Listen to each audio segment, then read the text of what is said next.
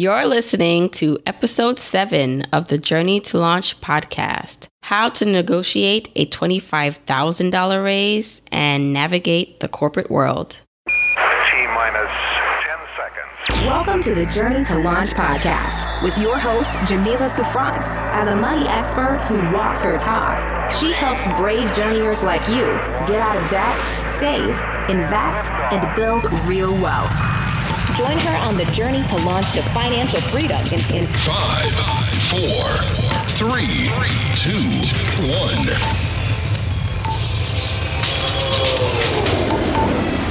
Hey guys. Thanks once again for joining me. If you are rejoining me, if you are a first-time listener, thank you for checking out the podcast.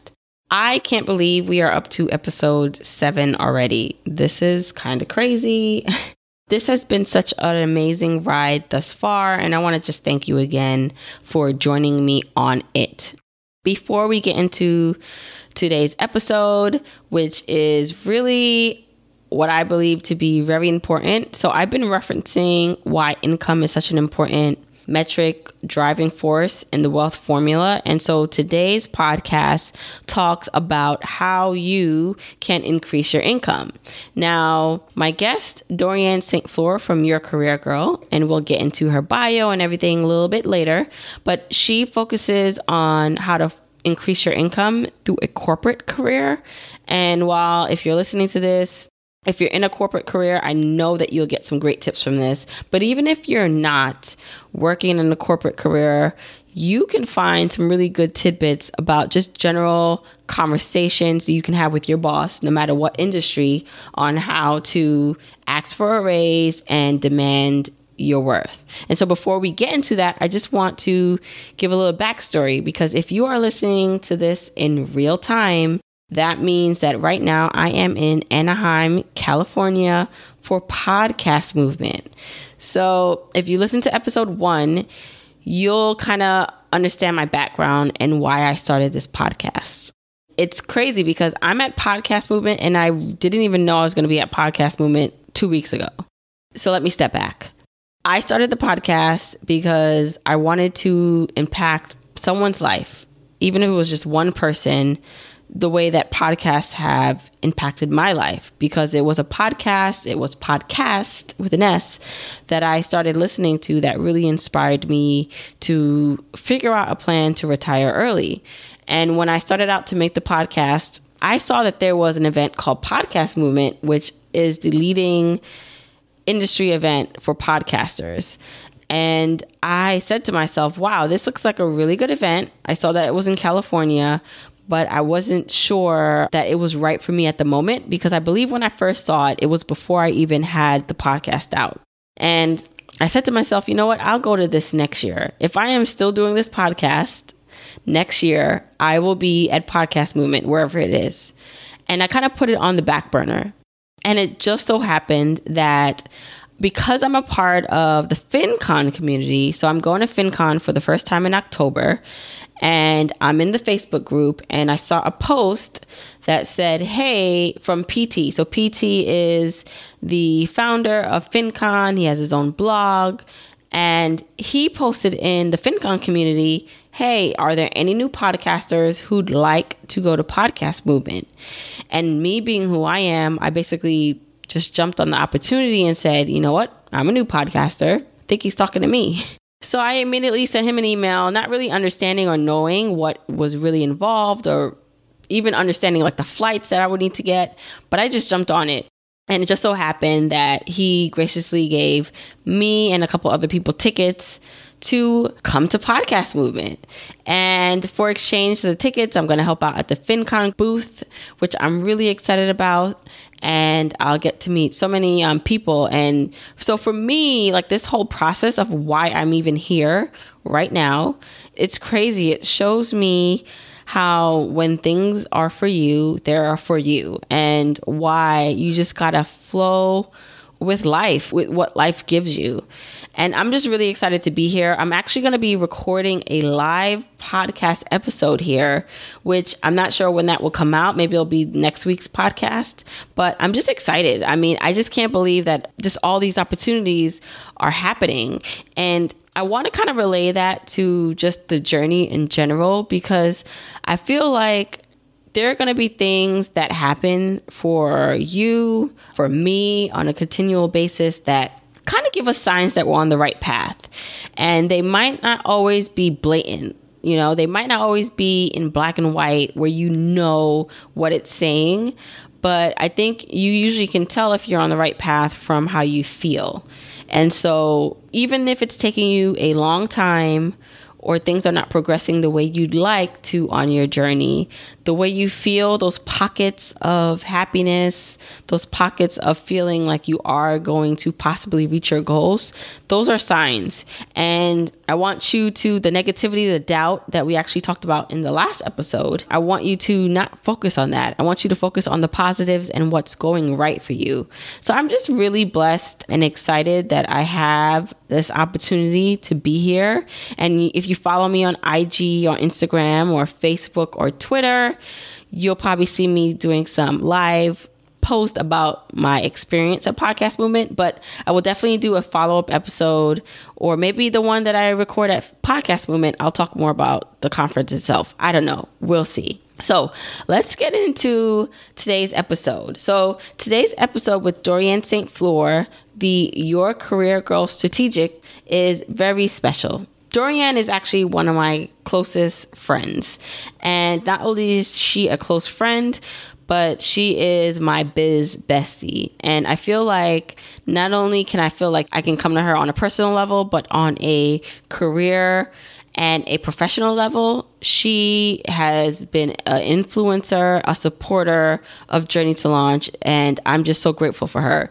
So she comes on the podcast to talk about so much great information. And Dorianne negotiated a $25,000 salary increase for herself that blew my mind when I first heard about it. And I asked her in this interview to talk more about that, to talk about the specific strategies that she used to be able to do that. We talk about how to know if you're getting paid what you're worth, and how to have that conversation with your boss if you don't feel like you're getting paid what you're worth. We talk about specific strategies to ask for a raise, and how LinkedIn can really, really change the game for you. I think you'll get a lot of great tips from this podcast. Again, if you're not in the corporate world, I think this will be something you can gain some knowledge from. If you want to see the episode show notes, please go to journeytolaunch.com/episode 7. And you'll be able to find everything that we talk about or reference in the show notes. And before I forget, if you are listening to this podcast on iTunes, please review, rate, and subscribe.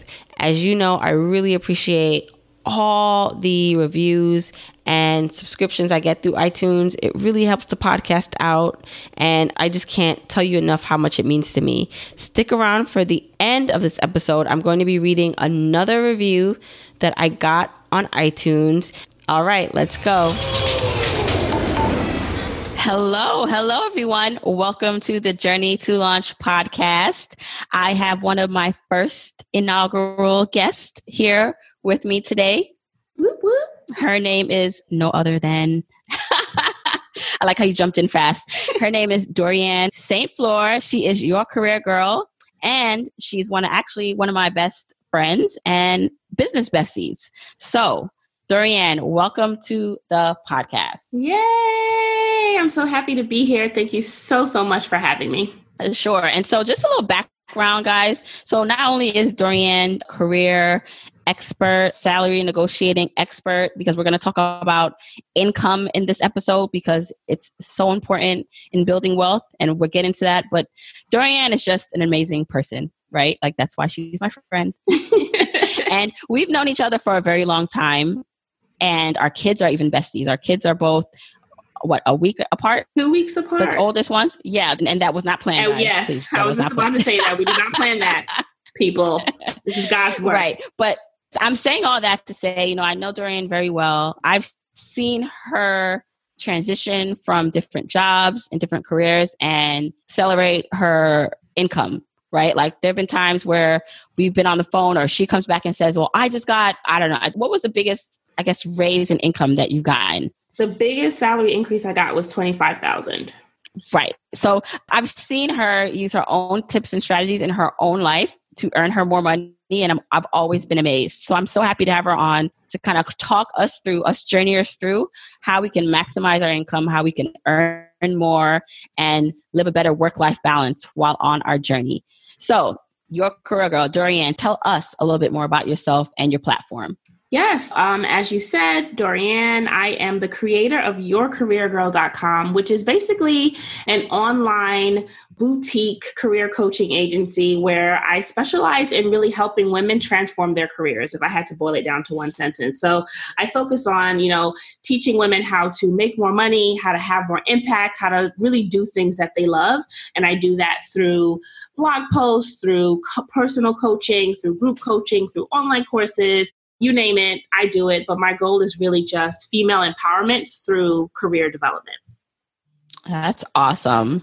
And as I mentioned before, I like to look at building wealth through the wealth equation. And this is how I describe it. It's your income minus your expenses equals the gap. And what you do with the gap is how you build wealth. And so whether you have a lot of debt and you want to use that gap to pay off debt, that's one way you can use it. Or if you want to use that gap to invest and to increase your wealth, that's another way to use it. But the question then becomes, how do you create a wider gap? And so there are two ways. There's increasing your income or decreasing your expenses. And I know we talk a lot on Journey to Launch about decreasing expenses and keeping your expenses manageable, but the income is the driving force of the equation. Like if you get that right, and you don't screw up on the expenses, you'll be able to accelerate yourself to wealth. And so that's why I think it's so important that we here talk about that. And so I want you to go into, as a career person, someone who is in a job who's an employee, how can they understand if they're getting underpaid or not? And this is something that comes up a lot because I think, first of all, your point about the equation and it being multiple sides, I think that is spot on. And a lot of times when I'm speaking to women, yes, what they're talking about making more money, but the reason why they want to make more money is, like you said, they want to pay off debt. They want to live life more, abundantly. So all of these things definitely work together. And one of the first steps is, yes, to figure out, am I even being underpaid?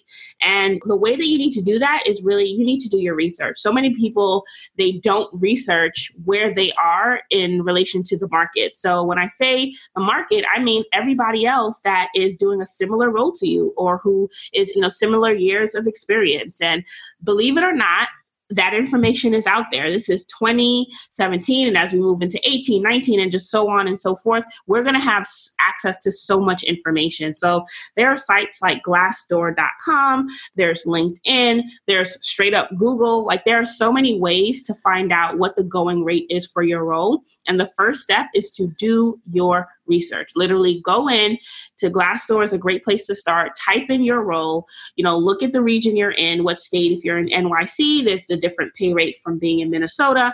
Just look at, what the going rate is and start to get. And you're not just taking one figure, you're taking multiple data points and start to get what that range is or what the average is and really start to think about, okay, so where am I in relation to what the market says I should be? And when I go through this exercise with people, a lot of people are surprised at how underpaid they are, but they're also surprised that they're not as underpaid as they thought or that, they were kind of just way off base. So it's a good starting point just to figure out where am I being underpaid? And you need to do your research. So Glassdoor is one, going on the internet. Another way is to speak to professionals in the industry. So speak to career coaches, speak to recruiters. They're the ones on the front lines. And they know what's going on. But exactly. I have a question. So I still feel like talking about income is a little taboo. And so the secrecy or the taboo-ness, if that's a word, behind it sometimes keeps you in the dark and then not able to share. So for example, in your own company, I think it would be helpful to know what your neighbor made, but that's all private and you can't know that. But I find that probably a lot of people are getting less than their neighbor or less than their coworker because no one feels comfortable. And not like I'm saying people should start sharing their salaries, but because people don't talk about it and it's still taboo, it's kind of hard though, like in your own environment, in your own company, to understand where you are because people just don't talk about it. You're so right. And one thing I want to say is that, and I wish we could do slow-mo on this so people could really hear what I'm about to say, but it is not illegal to share your salary. So people think that you cannot ask your neighbor or tell your neighbor how much you make. And as an HR person, I'm like breaking the code right now telling you this, but you can definitely ask someone. Now, that doesn't take away the fact that it still is taboo. Like if somebody came up to my desk and asked me how much I make, excuse me, get out my face, right? Like, don't ask me. But I think, though, that within your circle outside of work is a great place to ask, like your friends. I was speaking to someone else and just talking about even within like close people within your family and close friends, like there really should be more transparency so that if someone is in a similar industry from you, most of your friends are probably similar industries or similar years of experience. You guys are kind of around the same page. And if you're making, let's say you're making like 50,000 and then everyone else around you is making like 125,000 and you guys are all on Wall Street, you guys all graduated the same year, similar backgrounds, what's the problem? What's the difference? And because we're not having these conversations, nobody knows. And I'm still a little bit kind of hush about it, but I'm trying to get better and I'm trying to be more transparent. But when I started having conversations with my dad and just with other family members and speak, it just really gave me the confidence to really speak up and to share with people. I'm not going to go and ask, I'm going to tell, but if people ask me and we're having a candid conversation, I definitely think we need to remove this stigma around sharing how much you make. Obviously, time and place for everything. Obviously, know your audience. Obviously, you're not going around bragging. No, but in context and when you're trying to help and when you're going through your research, if you can have like a circle of people that you trust and that you can really compare notes with each other and get tips on negotiation and how much did you make and how much was your increase, that really just goes a long way and helps you get to where you need to be. Right. Now, so say you do realize you're being underpaid. What do? You better ask for more. That's what you do. But before you walk into your boss's office and talk about, Journey to Launch and your career girl told me to come in here and ask you for more money. Don't get fired, guys. Exactly, because you can't stay with me. So don't get fired. Before you do that, just make sure that you do your research again. Like I feel like a broken record. I'm always telling people to do your research. But again, you need to know what are you asking for. So when you do your research and you find out, okay, so I'm really $10,000 to $15,000 below market. Now I need to get really serious and come together with a strategy of what I'm going to do. So now you're armed with this information, 10 to 15,000 below. Now think about like what your past performance reviews have been. Think about if you can get some intel from maybe not people who currently work at your company, but maybe people who used to work at the company. If you can talk to a couple of recruiters. So I'm always telling people that you should always be in some sort of a job search. Even if you're not ready to move, you should have recruiters on speed dial, someone that you can reach out to who's definitely in the market and ask them, how much would I get paid for a role similar to this? If I were applying somewhere else, what's the range of this role? Really get some research so that when you go in with your number or when you go in with your range, you're able to speak to facts. A boss, a manager, HR, I hate when people walk in and say, I'm not being paid enough. Okay. How do you know that? How much do you want? What are your receipts? Exactly.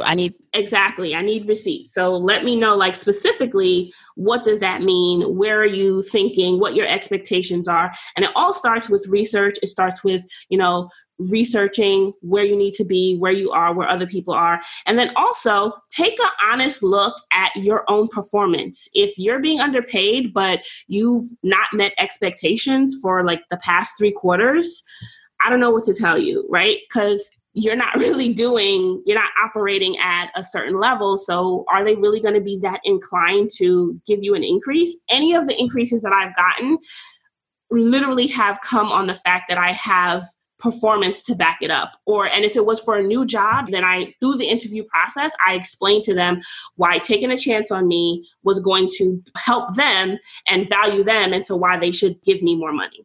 So yeah, speaking and going a little bit further into that, we want to know like the insider HR secrets.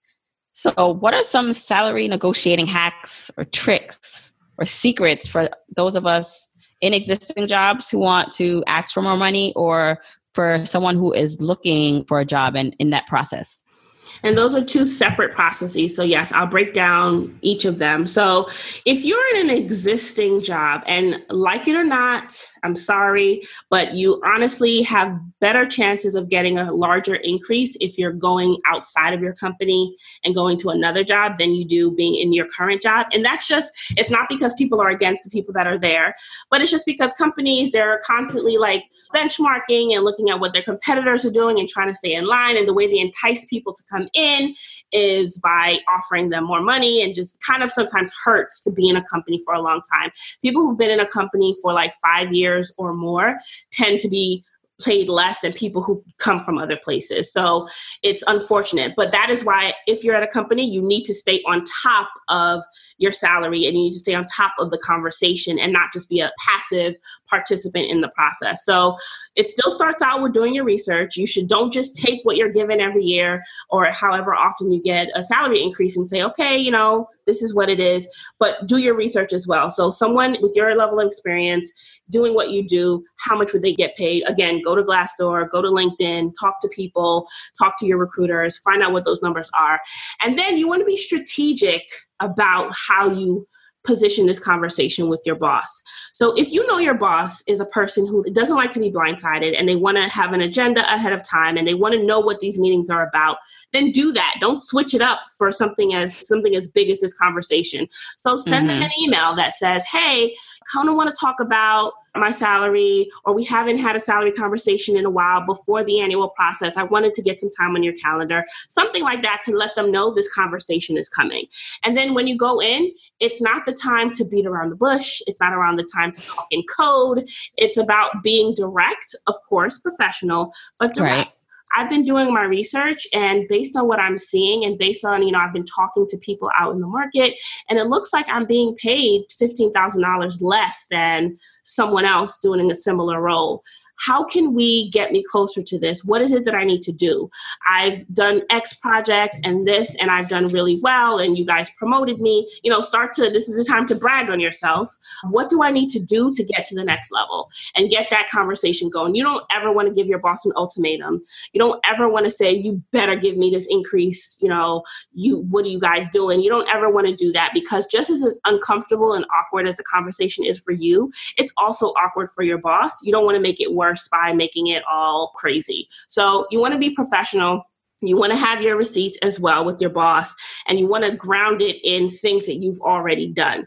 And the thing that people do is, like, when the annual conversation is happening, that's when they want to bring up, oh, well, I wanted to get this, or I wanted to get that. It's kind of too late at that point. You have to be strategic and this should be an ongoing conversation. You should always be talking about your performance. You should always be talking about what your salary expectations are. You shouldn't be passive and just waiting. You need to be proactive in these conversations.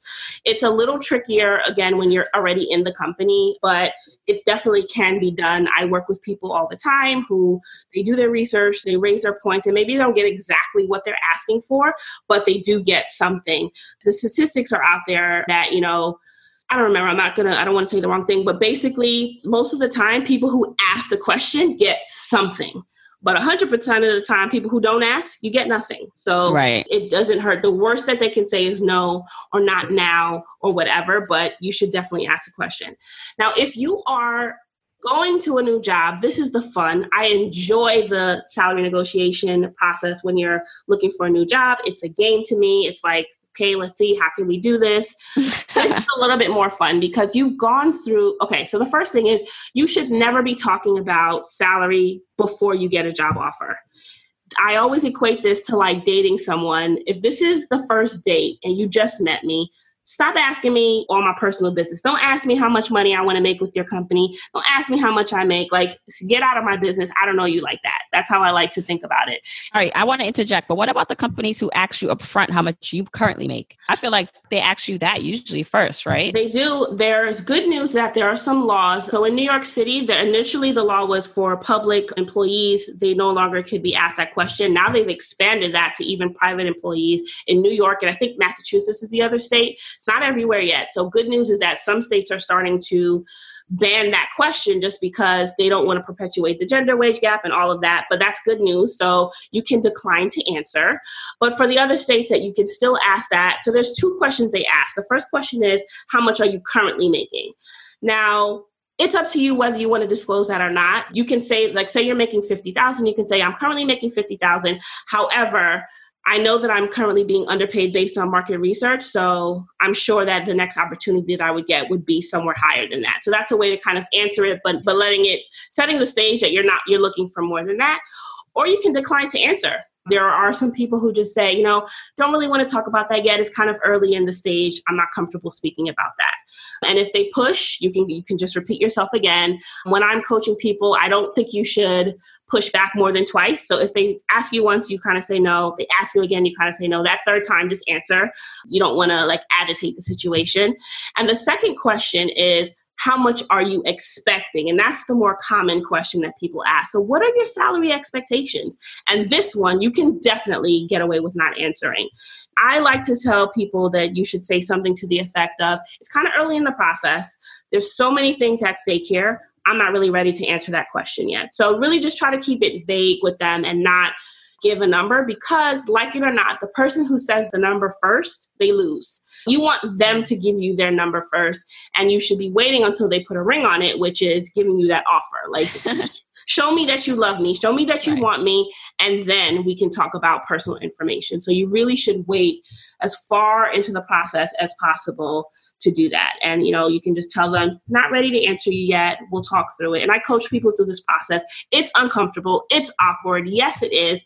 But they expect you to negotiate. 83% of employers expect negotiation. So you're not doing anything that is so unheard of and out of the ordinary. So you really need to ask for more during that whole process. Okay. Now, earlier you said that you increased your salary by $25,000, was it? From one job to the next? Yes. If you can give an abridged version of how you were able to do that, that process? I followed exactly what I'm talking about now. So even when it started so this company found me on LinkedIn, they reached out, they told me that they have an open job. So I'm already starting kind of at a leg up. I wasn't looking, I was perfectly fine where I was.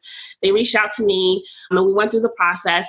They're definitely a top-notch company and with their recruiting habits and all of this. So they didn't ask me what my expectations were. They didn't ask me how much I make, because I think certain companies get it. This is not important. You're paying for talent.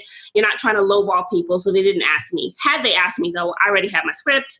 I'm not ready to talk about this. Let's get through the process. So as we got through the process and it got to the negotiation after, I got my offer and they say, we would like to offer you this money. I don't even remember what the original offer was, but they gave me the offer. And then always, I never give a response right then and there. You always want to tell them you need to sleep on it for many reasons. One, because you want them to think, I'm not that desperate. I'll get back to you. But two, because you also do want to come back with your strategy. You don't want to just jump into this conversation and who knows what you're liable to say, so you want to just take some time. So I took some time, a couple of days, went back to them and I said, really excited about this offer. Thank you so much for considering me. Really enjoyed the process. I know that I will do well here. This number is actually what I'm looking for. Is there any wiggle room? How can we bridge the gap between what you're offering and what I'm ready to have? And so we kind of just talked through the offer. There were some other pieces of the negotiation pie that I talked about as well, scheduling and stuff like that. We worked through it until we got to a place where we were both comfortable. And the thing is that you never give a concrete number. You always give a range. You want to make them feel like they have some control. You don't want to give people ultimatums. You don't want to put them into a box. You really want, them to feel like they have control in the process. So we were able to get it done. Very happy with the outcome. And, the rest is history, as they say. Yes. You mentioned LinkedIn and how you were able to basically you got that offer or the initial conversation and contact from LinkedIn. Can you explain why LinkedIn matters and how you use it to land jobs in your sleep? Because seriously, I feel like I hear from you often I have companies contacting me for legit interviews. So it's pretty important in the process, isn't it? It's more than pretty important. I wish I could express through this podcast how much I'm obsessed with LinkedIn and how much it's a crucial part of your career, but especially of an active job search. So LinkedIn, for some reason, has a bad rap, not a bad rap, but just the reputation of being like the boring social media. It's stuffy and all of this. And okay, there's a level of that, but it's such a great way to connect with other professionals. It's a great way to connect with recruiters and hiring managers. And 97% of these recruiters are going on LinkedIn to vet candidates, to find candidates. Like, this is what they do. There are people within recruiting teams called sourcers who their only job is to scour the internet to find people to reach out to. So your job as a job seeker is to make it as easy as possible for them to find you. And one of the ways to do that is to make sure you have an optimized LinkedIn account that is up to date, that has your photo, that shows what you're doing, that positions you as an expert, and really shows that you could potentially be a good fit. So the past 2 job offers that I received, and even more beyond that, just like inquiries I received for jobs, have come directly from LinkedIn. I can't tell the last time I've gone on like Indeed or one of those job boards to look for a job. They literally, it's funny, you said find you in your sleep, but yeah, sometimes I wake up and someone from Google in California has emailed me overnight about an open job. And it's really just about just positioning yourself to show that you're about your business and that you would be someone interesting for them to talk to. So LinkedIn is crucial. What are like 3 quick wins that someone who does not have a presence on LinkedIn or has a page that's just not updated, what are 3 things they can do, 2 or 3 things that they can do right now, today, to get their profile up to date and ready? 3 things. So I had a client who had no LinkedIn page. He had nothing. And within 24 hours of us doing these things that I'm about to tell you, he had 2 recruiters in his inbox offering him jobs. And in 3 weeks, not offering jobs, like 1.5 conversations. And within 3 weeks, he had 3 job offers. So the things that we tackled first was, 1, you got to get a nice headline up there. Like LinkedIn defaults to, so when you put in your information, it defaults to your title at your company. So let's say you're a project manager at Amazon, it'll say Dorianne, and the headline would say project manager at Amazon. Like, that's so boring. that does nothing. So you want to have a headline that really talks about what you do, talks about the things that make you unique in that. And you don't have a lot of characters. You don't have a lot of space. So you have to be really creative what you're doing. But you want to put a headline that's more than just the status quo and what everyone is doing. That's critical. This is what, when recruiters are doing searches and they're looking for people, they say they have an open role, this is one of the things that pop up first. And if they put in a search, let's say again for that project manager, and they see hundreds of project managers, you want to pop out to them. So for example, my headline says HR business partner and career coach specializing in strengths-based career development, freelance writer. So I've packed in a few of the things that I do. If you're looking for HR business partner, you'll find me in your search. If you're looking for a career coach, you'll find me. If you're looking for someone who does strengths-based coaching, you'll find me. Career development, you'll find me. Freelance writer, you'll find me. It's keyword rich, and it's really, just speaking to what it is that I specialize in. The next thing is your smiling face. You should have a picture. I'm tired of seeing people with LinkedIn profiles with just the gray silhouette. Please put a picture on your LinkedIn profile. People want to feel like they have a sense of who you are, and there's no rule about how the picture should look. And should you be doing this? Should it be professional? Should it be a professional paid photo that you do? It doesn't have to be all that. Mine is literally a selfie. I was in my backyard, put on a sweater. I was hot as hell because it was summertime, but I had to, can't be wearing a tank top. But I did a selfie and smiling face. I just look personable, and it is what it is. Believe it, we're visual people. So you want to just have a photo that is professional, that is personable, and that really just makes you look inviting, not holding any drinks, not with any bikinis on, like really be comfortable, careful about what it is you're posting. And the third thing, you need to have a summary that it shows who you are as a professional. And people struggle with the summary because they're like, it's a summary. Should I be formal? Should I be boring? And you obviously are not, it's not a blog post. So you need to be careful. You don't need to say, okay, so I grew up in, a sunny, you don't have to do all of that, but just show yourself. Like, I talk about what my goals are as an HR professional. I talk about some of the accomplishments I've made. And, you really just want to show that you are a professional person, show that you have the experience, show that you have the potential. You want it to be keyword rich based on, what the recruiters will be looking for. There's an art to it, but those are definitely the three things. So it's making sure that your headline is punchy, that it's out there, that they can see you, see what your skills are. Make sure you have a photo attached to your profile, and make sure your summary really speaks to, at the core, who you are as a professional. No, those are really good tips. And I actually probably need to go look at my LinkedIn profile and do some of those things. Okay, so going back to income, right? Because income is a driving force. It's very important. You mentioned something that a lot of times people, you can't go in demanding or wanting a certain salary if you are not a top performer, right? So how does one become a top earner? I mean, we know it's by being a top performer, but what are just some quick things, quick wins that someone who maybe is not a top performer or earner at the moment, what can they do? What can they go into the office tomorrow and change and do to put them on that path?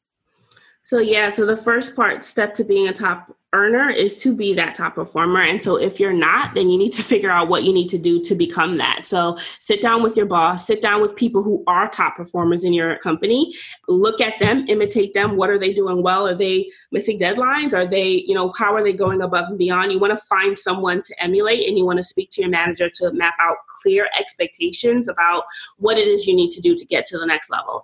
And then you need to do them. You need to, it's more than just talking. It's more than just planning. It's more than just thinking. There needs to come a point where you actually start executing. So you need to do your job, not just well, but above average. You need to be above and beyond.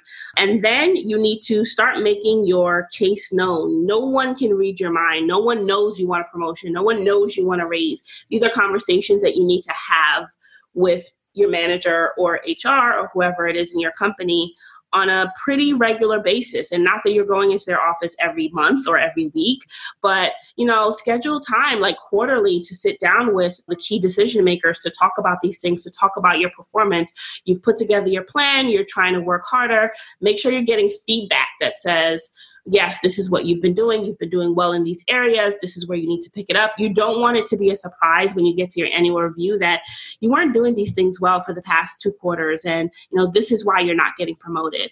You don't want that to be a surprise. You need to be the CEO of your own career and understand where you're falling short and how you can improve. And then you need to make your case known, and everyone should know, everyone who matters, who's in the decision-making process should know what your expectations are, because they're not going to be able to read your mind. Right. Those are good points. And so just to transition a little bit, because yes, income is important, finances are important, but there's something to be said for this elusive work-life balance. So to be a top earner, which means that technically you're a top performer, how can you do that, but then still maintain a work-life balance so that you can enjoy life while you're on this journey to increasing your income? That's an amazing question. I think work-life balance is something that people, they really want. It's important. It's top of mind, especially, as women, as, parents. This is something that people just really want. Work-life balance is really important to everyone. So you really need to decide what is most important to you, because even if I take my own career, my definition of work-life balance now as a wife and a mother is totally different from my definition of work-life balance when I first started working. I just wanted to be able to go to the club, on Saturdays, go to happy hours on Thursdays, and be able to wake up and function at work. That's what work-life balance was to me. I didn't care how many hours I needed to work. I didn't care. Now, not so much. I have schedules and daycare pickups and recitals and all of that. So figure out what's important to you. Figure out what your non-negotiables are. What are things that you absolutely have to make time for? Do you need to go to the gym? Do you need to be able to get a mani-pedi? What things are important to you that you need to be able to infuse into your schedule and your life? Be realistic and know that it's a continuum. So it's not that, okay, as soon as you step in the house, that's it. Work is over. I can only focus on this. Or when I'm at work, nothing is going to interrupt that. Know that it's more about integration and not necessarily balance, where this is, I have my work hat on and then I have my home hat on. It just doesn't work that way in real life. So just be flexible. Know that sometimes when you're working on a project, you might spend more time in the office. You might miss some dinners. You may come home late. But know that when you're on vacation, you're not going to turn on your phone. And, it's just finding ways to have that balance. And then be open and transparent with your manager, with your coworkers, let people know. They know at my job that I need to leave at a certain time every day. I have a daughter that I need to pick up, that with her events, I'm going to go. They know that on family vacations, you cannot reach me because I am on vacation. And my family knows that when I'm on the computer for this hour that's blocked out, I'm working. So it's just all about setting boundaries, setting expectations, being realistic with yourself, and really just being clear as far as what does work-life balance mean to you? What things do you need in your life to feel like you're, in a good space? Excellent tips. This was a great just overview of increasing your income, ways to become a top earner, and then work-life balance. So I think that everyone, if you're listening, you should have got some really good tips here. So please, Dorianne, tell my journeyers where they can find you if they want to learn more. Sure. You can find me at yourcareergirl.com. That is my website. There's a blog. I also have a podcast, Deeper Than Work, where we talk about all things career. I'm on social media as Your Career Girl everywhere except for Twitter because they wouldn't let me be great. So it's Your Career Girl _ for Twitter. That's where you can find me. All right. Excellent. Thank you so much, Dorianne, for coming on. Thank you. Wow, guys. I really hope that you got a lot from that episode with Dorianne St. Fleur of Your Career Girl. As always, if you want to find the episode show notes, you can go to journeytolaunch.com/episode 7. I know for me, I got some interesting tidbits on how to approach my manager if I felt the need to ask for a raise. Dorianne gave some really good speaking points and talking points on what to actually say and how to approach a conversation. So I hope you got that too from the episode. And again, if you like what you're hearing, share it with a friend. Don't be greedy now. Let a friend know all the things that you're learning. Share it with them so that you guys can level up together. Like I promised, I want to read another review that I got on iTunes from the podcast. This one is from fit_prof. I'm sure that's probably short for professor. So he says, Jamila provides a fresh take on the boring topic of personal finance.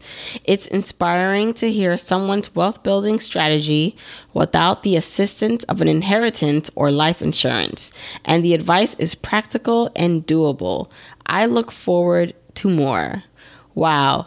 Thanks, Fit Professor. I really appreciate that. I mean, these reviews really, every time I log in and I see that something has been updated and I've gotten another rating or review, it really motivates me to keep going, to keep producing this content for you. So if you really do like what I'm doing and you want to show me some support and you're listening in iTunes, please go review, rate, and subscribe in iTunes. And let's not forget, even if you're not listening in iTunes, you can listen to the podcast on your favorite podcasting app. Let's not forget that. So Android users, there's a link in the show notes for you to use and to subscribe to the podcast that way.